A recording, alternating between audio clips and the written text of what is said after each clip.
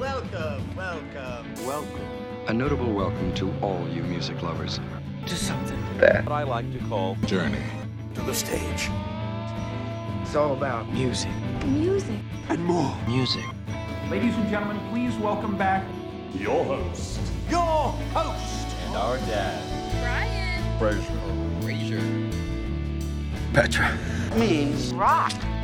Well, greetings one and greetings all, and welcome to Journey to the Stage. As always, our theme song is Arise and Shine by my good friend Chris Taylor.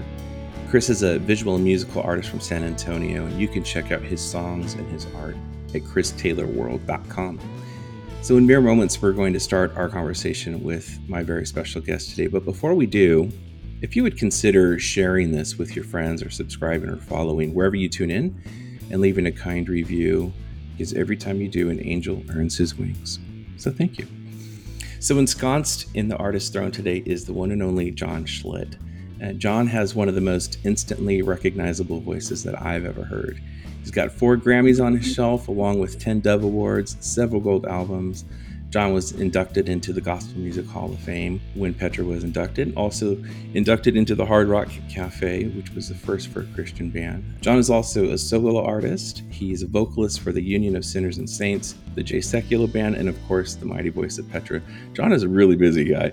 So for someone whose ears and heart have been filled with John's voice for 37 years now, it's an enormous honor for me to welcome to Journey to the Stage, John Schlitt. John, I'm so glad you're here. Welcome, brother. Thank you, Brian. It's a pleasure to be here, my friend. Oh, thank you. How are you and Dorla doing these days? You know what? We're doing real good. I'm here in Nashville, still enjoying the weather, getting ready for the Petra Tour, the anniversary tour coming up in May, the beginning of May, and then sort of off and on through the rest of this year and actually next year too. So that's something we can talk about. And of course, J-Band is always amazing, and the Union of Sinners and Saints, and I have a solo career too. So if you've got questions, hopefully you got answers. Man, I don't know how you do it all. I'm kind of envious of your energy. So, this podcast is really all about the journey, not just where my guests are right now and where they are today, but really how they got there. So we're going to play a great song from your latest solo album. We're going to talk about Petra's 50th anniversary compilation release, the concerts that you guys have coming up. But I want to flip a few pages back in your own story. So you come from Lincoln, Illinois. Tell us what childhood was like for John. For me, I came from a little bitty town. Actually, Lincoln was where I was born, but I was raised in an even smaller town called Mount Pulaski, which is a total population of 1,700, and that was counting the dogs and cats. And so it was. I guess back then I hated it because it was. Everybody knew what you're doing, and then of course, in turn, your parents knew, so you could never get away with anything. But looking back on it now, it was a beautiful place to live, beautiful place to be raised. But you know what? Even that little town, I started my own band when I was 13, just because my best friend started learning guitars, so I wanted to learn one too. Nice. And then when we learned 3 chords, I went in and started playing all the music that you play with 3 chords, and there was a lot of it back then. Yes. Mm-hmm. So nobody else would sing, so I had to sing for the band, and it was just that's sort of how it all started. Was into athletics, and then always knew I'd be going to college. My dad graduated as a civil engineer, so I was going to be. No, he graduated as a mechanical engineer. I thought he graduated as a civil engineer. So that's what I graduated as, and I came proudly in with my diploma and says, "Okay, Dad, I'm a civil engineer." He goes, "That's nice." He says, "Well, I'm a mechanical engineer, so I guess we cover." I said, "You got to be kidding me!" And so, I spent 4 years going with the wrong discipline, but it was useful for a little bit. Yeah, right. Well, and so your first band, it was Vinegar Hill's hometown band. Do I have that right? You do. You've done your homework, my friend. It's Vinegar Hill's hometown band, Something Different. Oh, okay. Yes, right. I couldn't tell if Something Different was the name of maybe an album. No, yes, actually, Something Different was the name of the band, but because we were from Mount Pulaski, the uh, Oh, oh, okay. the nickname for Mount Pulaski was Vinegar Hill. So Vinegar Gotcha. Hill's hometown band, something different. I see. So, there's obviously, we'll talk more about Petra going on this 50th anniversary tour. Has there ever been any talk about getting that old band back together and hitting the road? Yeah, actually, yeah, yeah. They tried to once, Oh, really? there was a major anniversary for the town, and my friend, the one that learned guitar while I was learning, he called me up and says, "John, we're going to put the band together." I said, "No, we're not. No, we're not. I don't have time to Right, learn right. all those old songs again. I'm sorry." Yeah. So I sort of the band went together without me. I and I don't even feel bad about it. I just Yeah.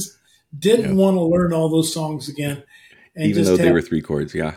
playing a tent on the square. No, thank you. I hear you. So, going back to your childhood home was, what kind of music were your parents listening to? Some of those albums and songs I know that I heard when I was a kid have really, really stuck with me.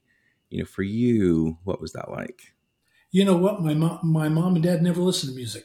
Oh, really? Wow. Yeah, I was the one that brought music Okay. into the fold, and I always liked rock and roll. I mean, Hmm.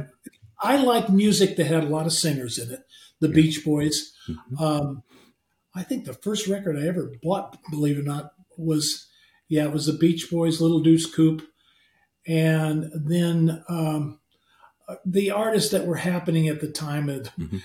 Not an Elvis fan. Never Yeah. really was much of an Elvis fan. Just more groups, Yeah. and uh, and I sort of went in that direction. I would have my record player, my stereo record player, and listen to music at night before I went to bed, and just always enjoyed that kind of style.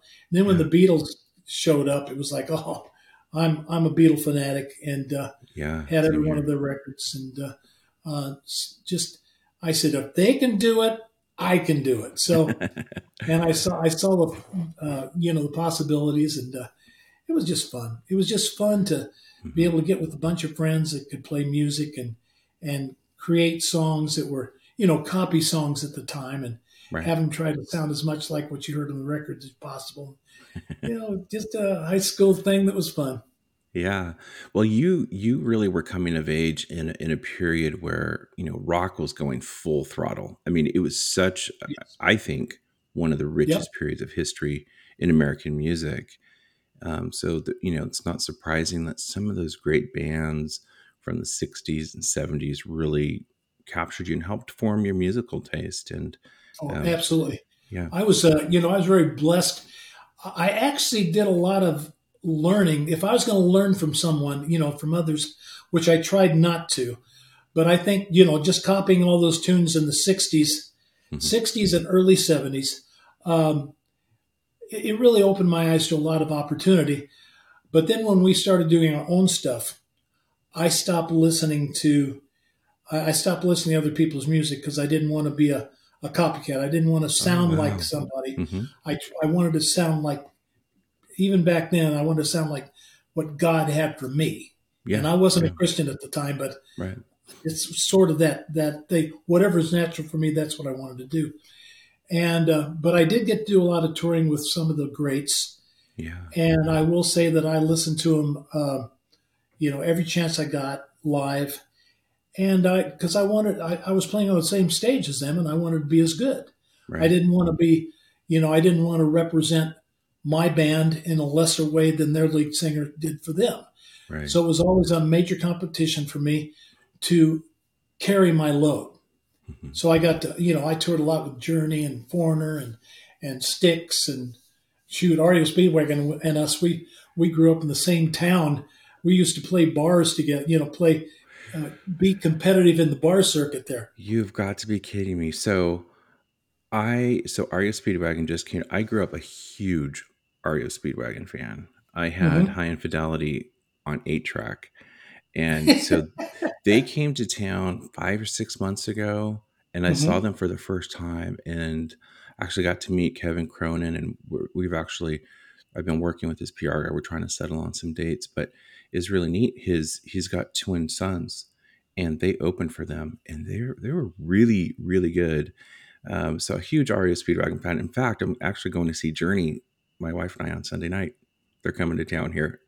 So I love Journey. I'm a huge Journey fan. So it's funny you talk Yeah, about I these was bands too. that I are tell you still what, doing it. when we toured with I was part. I toured with Journey before Steve ever joined the band. Oh, really? So Greg Rowley was still doing vocals. Yeah. So I was. I actually played at the same show when Steve was trying out for the band in You are the kidding Quad me. Cities in Illinois. Wow. And That's some rock history right there. oh, it's so cool, And at the time, I wasn't too impressed. Oh, probably a month later, when they started, they were working on their Wheels in the Sky album, Yeah. and they were starting to do some of those songs that he was part of. Right. And I'm going, oh my gosh, was Yes. I wrong? This guy is going to be a superstar. It was great. I loved watching it. So Steve's always been one of my heroes, and Yeah. all the bands I mentioned, their singers were always amazing. Yeah. Kevin, he's a good guy, but I was never that. I never wanted to sound that much like Kevin. So, Right. Well, yeah, he has kind of his own yeah, style. he's got his own thing. But I just he sure did a great job for the band, and has and still represents REO great. So I'm glad you're able to hear him. Yeah, in fact, so interestingly, I know you and John Elefante are really good friends. So REO Speedwagon's guitarist right now, Dave Amato, played Yeah. with John in Mastodon, and so there's so interesting how these musical connections We also work. sang background on Beyond Belief. Oh, Dave On Amato, our really? Beyond Belief album, and I think the next one after that, no doubt. Yeah, David is a great singer, and John and He's a Dina would great always player use too. him. Wow. Oh yeah, oh gosh, yes, and would always use him as a, if he needed background vocalists for studio work, he'd probably bring him in, and I was always going, "That's so cool." REO Speedwagon guitar player playing for us. I love that. That's really neat. So you go to school, you study engineering. Tell me about that conversation you had with your parents when you said, I'm not going to pursue engineering. I want to be a rock star. I want to be a singer. What was that conversation like around the dinner table? Well, I tried it twice. Mm-hmm. The first time I wanted to quit college and go in. This was like 1968 and 69. Mm-hmm. And I says, I'm going to quit school and we're going to go full time with this band. It's going to make it. And my dad said, no, you're not. And my mom was a professional dancer when she was younger. Oh, That's okay. actually how she met my dad. Wow. And she's going, well, John's really good. I think it might, if just for a couple of years and that, and Dad goes, nope, you're going to get your degree and then you can do what you want. So my dad and mom were always amazing to me, and they had done so much for me. If that's the only thing my dad wanted, I basically went to the band and said, guys, I got to quit. Wow. You go for it. And after I get my degree, I'd love to come back. I said, well, no, by that time we're going to be big and it'll be too late for you. I said, you're probably right. Right. You're probably right. Well, it didn't happen that way. I got my degree, and I went to Dad and I said, okay, I got my degree. I'm going to go sing. He says, you do what you want. You do whatever you want. You got your degree. That's all you need. I said, okay. And I thought it'd last for 2 or 3 years at most. And Right. little did I know that music was going to be part of my life for the rest of my life. Right. So you joined Head East. Tell me how that came about, because you guys left a mark. I mean, obviously the band's still going, still touring, still making music, but you guys really kind of out of the chute with Flat as a Pancake. You guys made some noise and got some traction. Tell us how you got started with those guys. Well, they were a different band at the time. They had amazing structure. They had a great guitar player, bass player, drummer, keyboard player. All of them, or several of them, could sing really good. And their lead singer, the one that's supposed to sing high, was probably the weak point in the band. A great guy, but just not really as strong as everyone else. Yeah. And I looked at the band. I said, they have everything they need to make it except me. And I'm not necessarily that arrogant all the time, but I saw it. I mean, I saw that the combination of them and me would make it. We'd have everything was needed. So I went to him and told him that. And the leader is even more arrogant than I am. So he says, oh, really? Oh So boy. I went with them at the gig in between my freshman and sophomore year that summer in college. And I showed them what I had, and the guys go, "Well, he does have a good voice. Yeah. Yeah." And he blends with us really well. And I'm thinking, you guys, you admit it. Come on. And lo and behold, man, that summer we went from a sock hop band to one of the major college bar bands in that part of the country. Wow. And I mean, that in the hierarchy of music in bands back then, that was like taking a major step. If you were doing Yeah. college bars, you were a pretty major band at the time, especially with the way we were touring. And so I tried to go to college my sophomore year and be in the band. And my second semester, I was on double probation, and I said, Uh-oh. "Okay, guys, I can't flunk out of school." Right. Right. So they said, My dad "Well," will and kill me. yeah, oh yeah, and that's when they said, "Well, it'll be too late for you." I said, "Okay, well, that's how it's got to be." And I joined, but I did join them the minute I took my last final exam, and it took us about 6 months to really get back into what we had before. Hmm. Everyone else came back together, the four that I started with, except the guitar player, and he actually became a Christian and wouldn't touch Wow. us with a 10-foot pole. Really? But the guitar player that we got was the one that wrote the two biggest hits on Flash Pancake, which was Never Been Any Reason and Love Me Tonight. And Mike was a very, very unique guitar player. His style was very unique, and it made it a very special sound for the band. So it was like the final package that created the band that was Head East.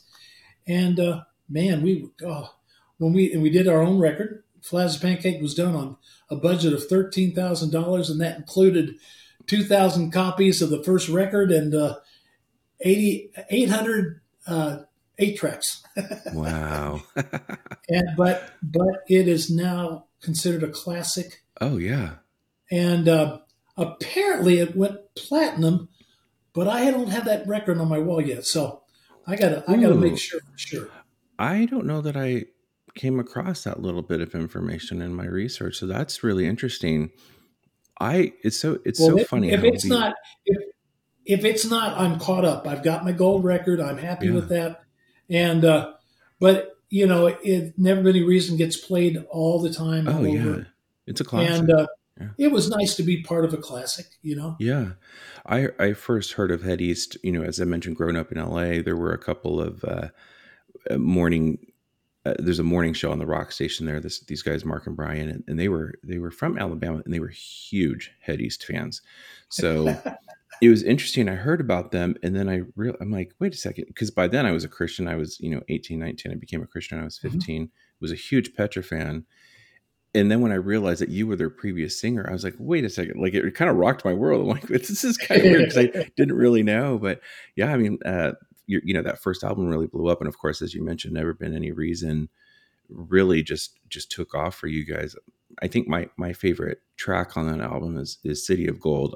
That's always been a favorite of mine. It's a really really good song. But you're right, and I can hear obviously other vocalists. I'm like, that's not John singing. I don't know who that guy is. Oh, there's John. So No, it's kind of interesting. it was the band had two major singers. Mhm. The drummer, who was Steve Houston, could sing all the low parts. Real great texture, really, really good.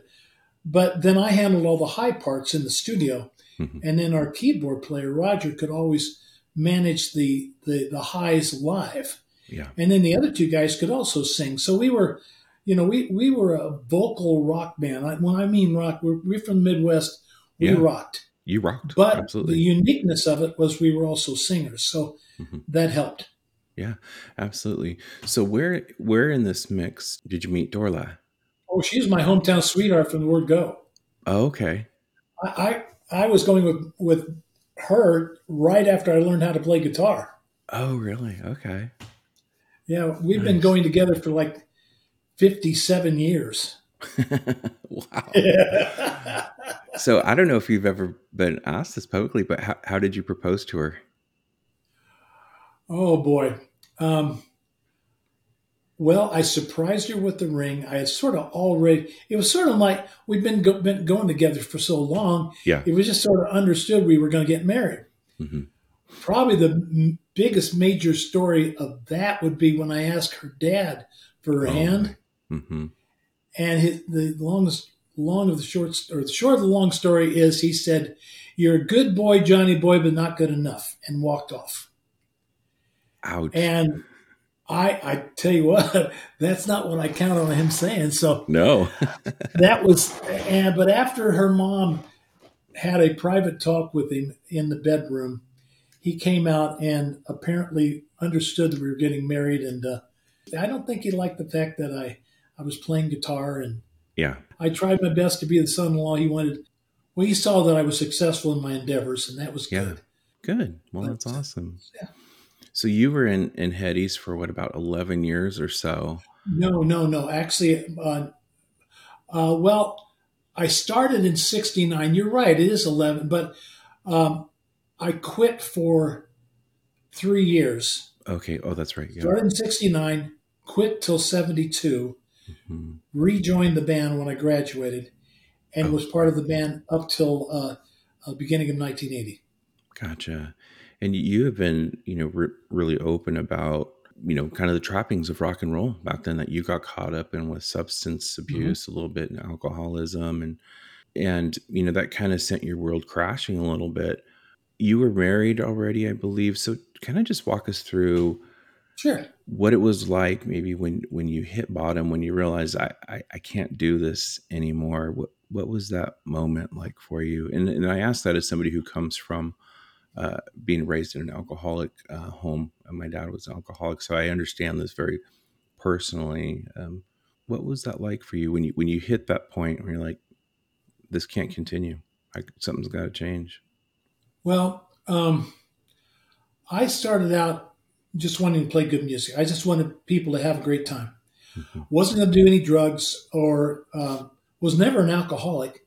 Didn't really like it that much. So I was a bartender in college Oh, okay. and didn't drink that much. I saw drunks, so it wasn't like I was that excited about it. But when I joined the band and we were successful, when our first record went out and went nationwide, it was an explosion for us. It was a musician's dream. It really Right. was. I mean, we played in some of the biggest shows all over the country for years. We're just constantly touring. Yeah. Well, by this time, I have a wife and 2 kids, Hmm. and I'm never home. And I'd call my wife and say, "Well, this tour is just about done. I should be home in a couple of days." Then we get a call from a booking agent, say, "Oh, hey, got you on the next tour. It's amazing. It's with so and so," which was the hottest thing happened at the time, and we had another 3 weeks. So I'd have to say to my wife, "Oh, incidentally, I'm not going to be home for another 3 weeks. Forget that Hmm. 2 days thing." And so I'm feeling like I really, Yeah. I wasn't feeling that great about it. So what do I do? Drink. Hmm. And backstage in the secular world back then, it was pretty much beer was water. Yeah. And Right. I mean, it's not like you had beer, you didn't have water bottles hanging around. You had beer bottles, and we Right. had plenty of it. So I started drinking beer, actually to lubricate my throat, but also to sort of drown my sorrows a little bit. Hmm. And then I discovered cocaine, which sobered me up instantly. And it was like, I got the perfect combination now. I can drink as much as I want. I do coke and I can function. But I didn't realize how uh, addicted I would be to coke. Hmm. And so, meanwhile, my family's at home. I'm being a rock star with all the trimmings, being a piece of garbage, Hmm. and just hating myself and more. Yeah. And when 1980 came around, I guess the guys in the band tell me that I really had lost. It was hurting my performance. I have a hard time with believing that because I would never let down the crowd. But if that was the case, that's fine. Well, they fired me in Wow. 1980. And when that happened, I said, "You can't fire me. I'm the star." And that's most Hmm. singers attitudes. You know, what can I say? Right. Right. And so I started my own band called the Johnny Band. Yeah. But really, all that was an excuse for me to stay drunk or high for 6 months straight. I mean, 24 hours a day. Yeah. And it was the low point in my life. But what's funny, during that same low point, my wife gets saved. Now, for me, that's even worse Right. because I don't want a Christian wife telling me about Jesus while I'm feeling sorry for myself, Right. getting plowed and high all day long. And I'd make a mistake every once in a while. I'd say, "What world are you living in that you're so happy?" And she'd go, "I'm glad you asked." And she started to tell me, I said, I don't want to hear about this Jesus. Yeah. I'll be a Christian when I'm too old to have any fun. And, it's that kind of attitude. And Yeah. so at the end of that 6 months, I was ready for a change, but it wasn't a positive change. Yeah.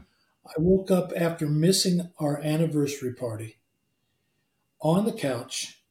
I got totally blitzed, couldn't find any Coke, so I couldn't sober up. Passed out on the couch, missed our party. And I woke up with my 1-year-old son looking at me, Oh. sort of with a look on his face of, "What are you here? Why are you on the couch, Dad?" I was in the living room, and a voice, I'm telling you, a voice said, "You know what? You're worth more dead than alive." Wow. And all of a sudden, it totally made sense to me. I mean, it was like, yeah, that's a great idea. So I sat in my chair watching my 5-year-old daughter and 1-year-old son playing in the living room. I said, well, I'm not going to use a gun. It's too messy. So I started thinking about what kind of combination of pills would be as quick and painless as possible. My wife taps me on the shoulder and says, you promised you'd tell me to talk to my pastor tonight. I said, when? She says, last night when you were drunk. And I said, you know what? Okay, fine. It was like I was checking off all the squares for the end of things coming. And I said, okay, I'll come talk to your pastor so she could remember I tried. Right. Wow. But I went in there to that pastor's house and came out with the Holy Spirit. Came in with an attitude, walked out with the Holy Spirit, and my life changed. And, it was that simple? In a roundabout way, it was. I mean, I just walked in absolutely not willing to make any changes, not seeing any possibilities. And I guess God was ready to cut through, and he did. And that's amazing, John. That was the beginning of a new life for me. Do you remember what it was that penetrated? Obviously, it's God's Spirit, that gives us ears to hear, that helps the gospel to make sense. But do you remember that moment? You're like, yeah, I need Christ.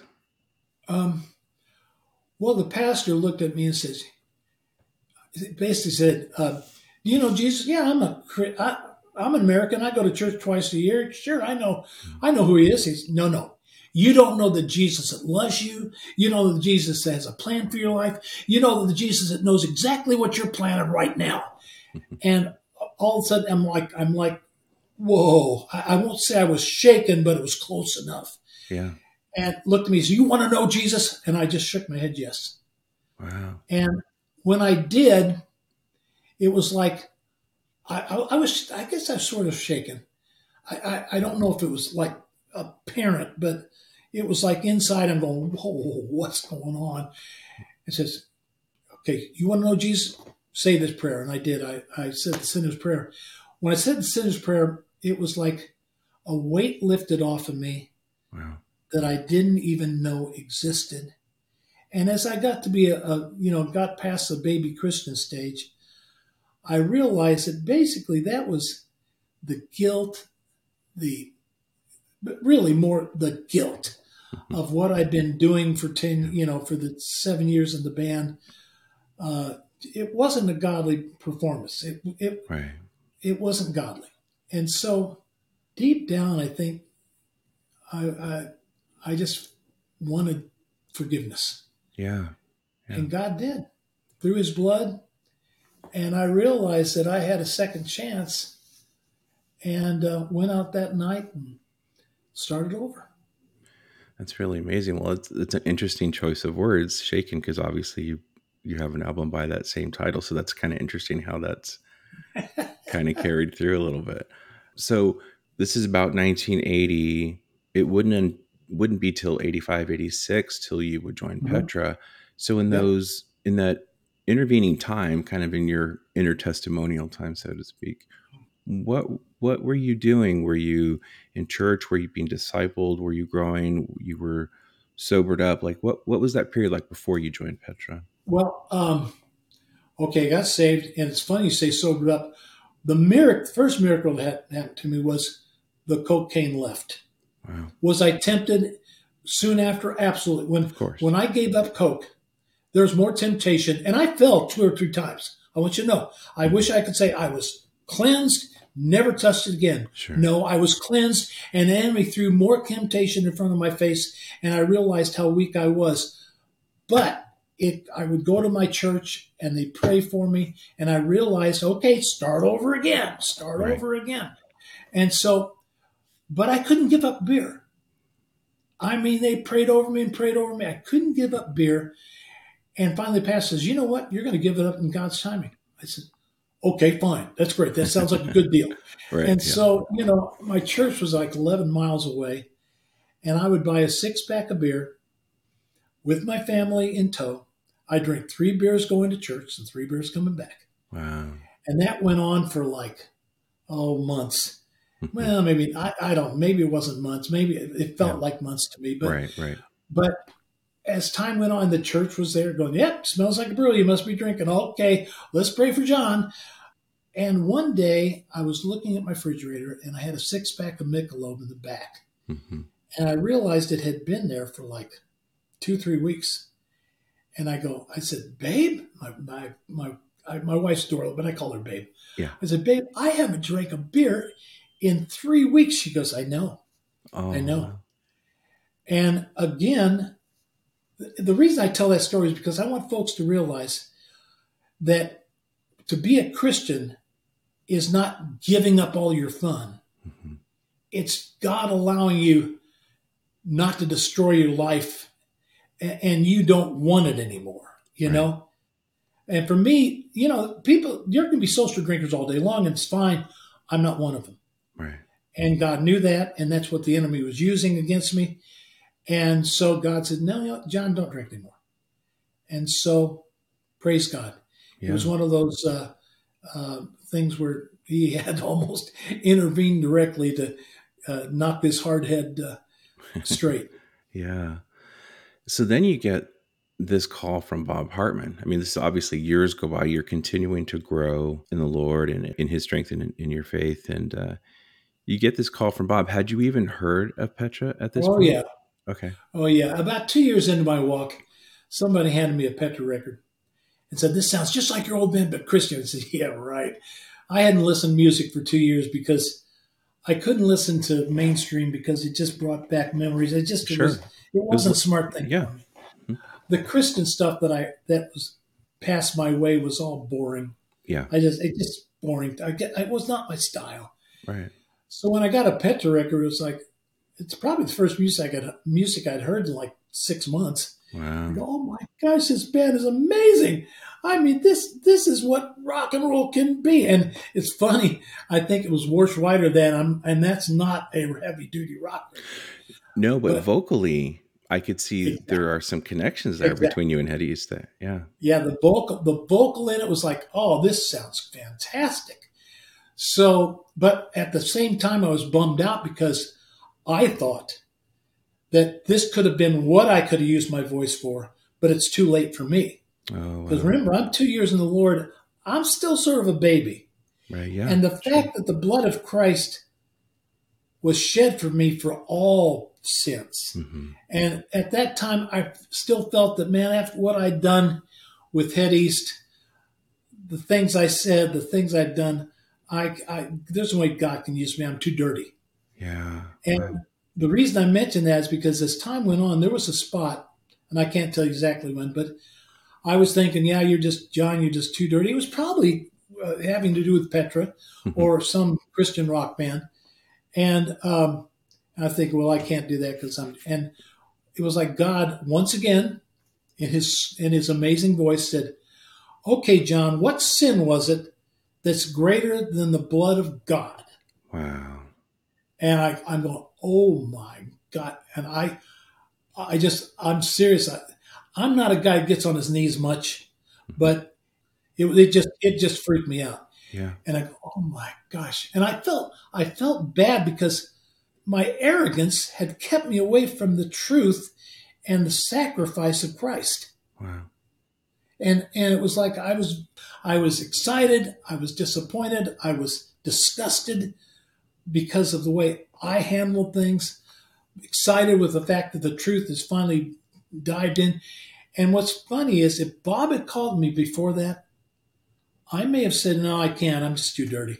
Yeah. Now, he may have talked to me about it, but when he called me and said, "Did you consider singing for Petra?" I said, "Yeah, let's do it." And he basically said, "Well, don't you think you should pray about it?" I go, "Oh, yeah."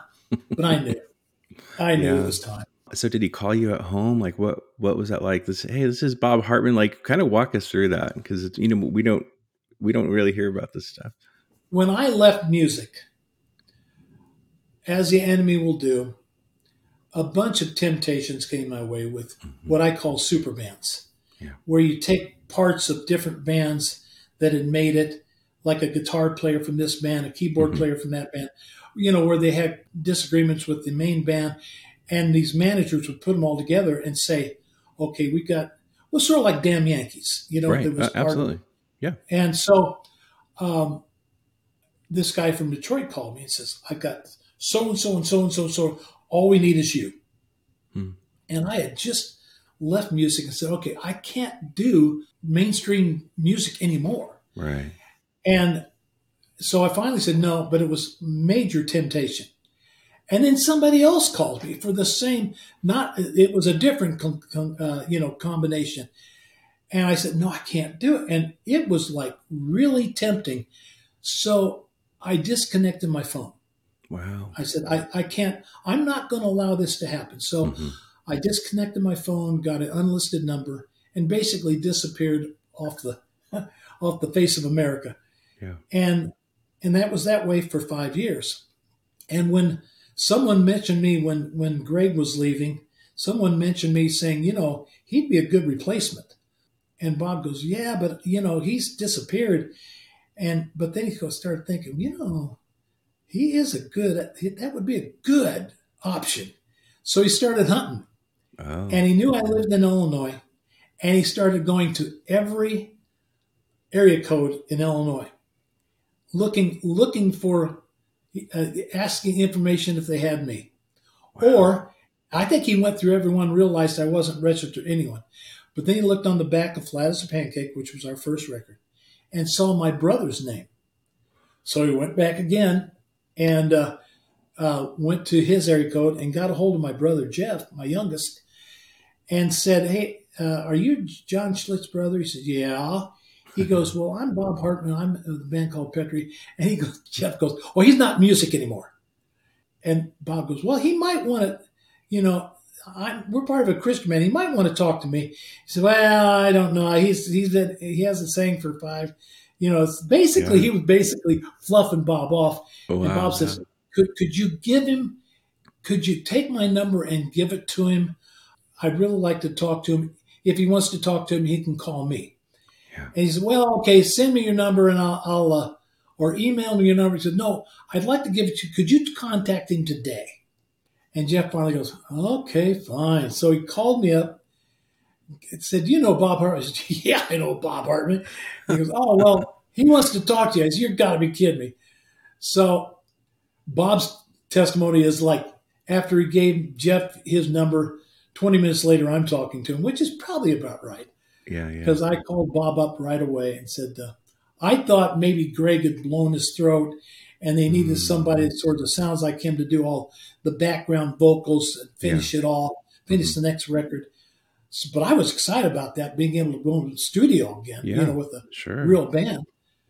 And so I'm waiting for the invitation to go into the studio and sing background vocals. He says, "Well, Greg's leaving, and we want to know if you consider being the lead singer for Petra." Wow. I don't know if I said, you got to be kidding me, but that's what I was thinking. Yeah. And that's when I said, yeah, let's do it. And again, the band was more concerned. It was just too easy for them. So later on, they came up and interviewed me and my family, and they were trying to figure out what was the catch. Right. This is just too easy. Huh. Because I'd gone down there and done some demos, and they realized, man, we're not going to skip a beat. And he's more rock, and that's what we want anyway. So it was like they were pretty excited, but they figured something's got it. This is too easy. Yeah. The enemy's playing tricks on us. It's got to be. So they went up and interviewed us, and basically, again, a long story short, the first show I sang was in Brisbane, Australia, on my birthday, February 3rd, 1986. Wow. That's amazing. What was it like for you? Because for you, taking the stage when you were with Head East meant something very different.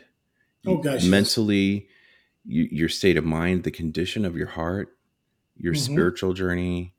And here you are taking the stage with a group of Christians. And what was that like for you to walk up there at that moment? Well, there was a plus and minus to it. I was so thankful because I had prayed to God before, give me a chance to, or I don't know if I'd say give me a second chance, because like I said, I just figured I was just too dirty. But I would really like a chance to go make up for all the garbage I did in the secular band. Now, please understand, I never treated the audience bad in Head East. I loved them. I wanted them to always know that I wanted them to have a great time. But it was about me. It was about, I was a lead singer. I was an arrogant character. And I wanted people to have fun, but I wanted them to think I was cool. Right. And to be cool as a lead singer for a rock band, you got to use every four-letter word you can think of. And it just wasn't a clean life I was living. So when I got a chance to be part of Petra, it was like, thank you, Jesus, for giving me a second chance. And I ended up playing probably every location that Head East played. I played in that same location, usually for bigger crowds, and was able to say, I've seen a new and for me, that was a testimony going, I was this, now I'm this. This is what I'm singing about now. And I was saying, thank you, Jesus, for allowing me to use my voice for something that's life-changing. And so I had a major attitude change. Oh, absolutely. But I also, when I sang in Brisbane, it was the first time I had sang sober on stage in 7 years. So that was different. But I was so excited and hadn't sang for 5 years that I was blowing my throat out after 3 songs. I mean, I was screaming I'd forgotten all about how be smart, don't use it all up. And so the band, God bless them, they had to go through some terrible times in the first couple of months that we started the band over again. Cause we had to get the right sound man. You have to hear right. I had to work with the sound man, all that stuff. And they stuck with me through all that thick and thin. It was they're godly dudes. And because of that, I'm still able to be part of the Christian music scene now. So you are playing in some of the same venues, same stages, same green rooms that you played with Head East. Yeah, that must have been kind of surreal. It was a God thing. It was, I couldn't be more thankful. Yeah. I was like, God, you are so cool. Thank you so much for allowing me to do this and use my voice for a positive. And I love being a front man for a great band. It's one of those things that it's hard to explain. Yeah. God created me the way he created me. He gave me the voice he gave me. And the things I find joy in are, epitomized being a front man for a great band. Yeah. And so for him to allow me to do that, I was always, God, thank you. And help me not to let you down. Yeah.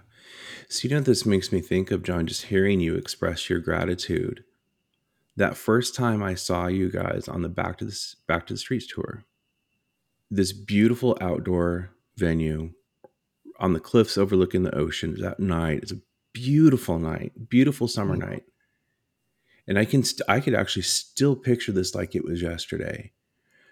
You're at the top of the ramp in the middle of the stage, and the stage is quiet, and you are looking up, and you guys start singing Thankful Heart. I have a thankful heart that you have given me, and it can only come from you. There is no way to begin to tell you how I feel. There are no words to express how you become so real. Jesus, you've given me so much I can't repay. I have no offering. I have a thankful heart. You felt it that night. It was so apparent that when you were singing, I have a thankful heart that you have given me, and it can only come from you. That song must be very, very personal for you. That song and prayer. First, I want to thank you, Lord, for being who you are, coming to the rescue of man who drifted far. Yeah. I'm sorry, I claim that as mine. Yeah. And I have a thankful heart that you have given me, and it can only come from you. Beautiful. That should be every Christian's theme song. Mm-hmm. But for me to be able to sing it on a record that I'm part of, or a Yeah. CD that I'm part of, it's one of those rare things where I'm a very blessed person. Yeah. It was such a beautiful moment. That, what is it, 35, 36, 7 years later, that moment still stands out to me, seeing you Praise start God. that song. That's beautiful. We are going to pause part one of our conversation with John Schlitt right there. There is much ground that we cover in part two, and I hope you tune in for that. We're going to dig into some of Petra's greatest albums, including This Means War, Petra Prays Beyond Belief, and others. We're going to get into a move that a label executive feared might have put the members of Petra in danger. And we're going to talk about what led to Petra packing up their instruments and turning off the lights for a while. John and I are going to be talking about his great solo career, and we're going to play a song from his latest solo album. And of course, we're going to be talking about Petra's 50th anniversary mini tour. If you're a Petra fan, you do not want to miss what lies ahead. Part 2 will drop on Monday, July 3rd, 2023. And share this episode with a friend, with the Petra fan in your life. So keep your bags packed and join us on our next journey to the stage. And that is a wrap.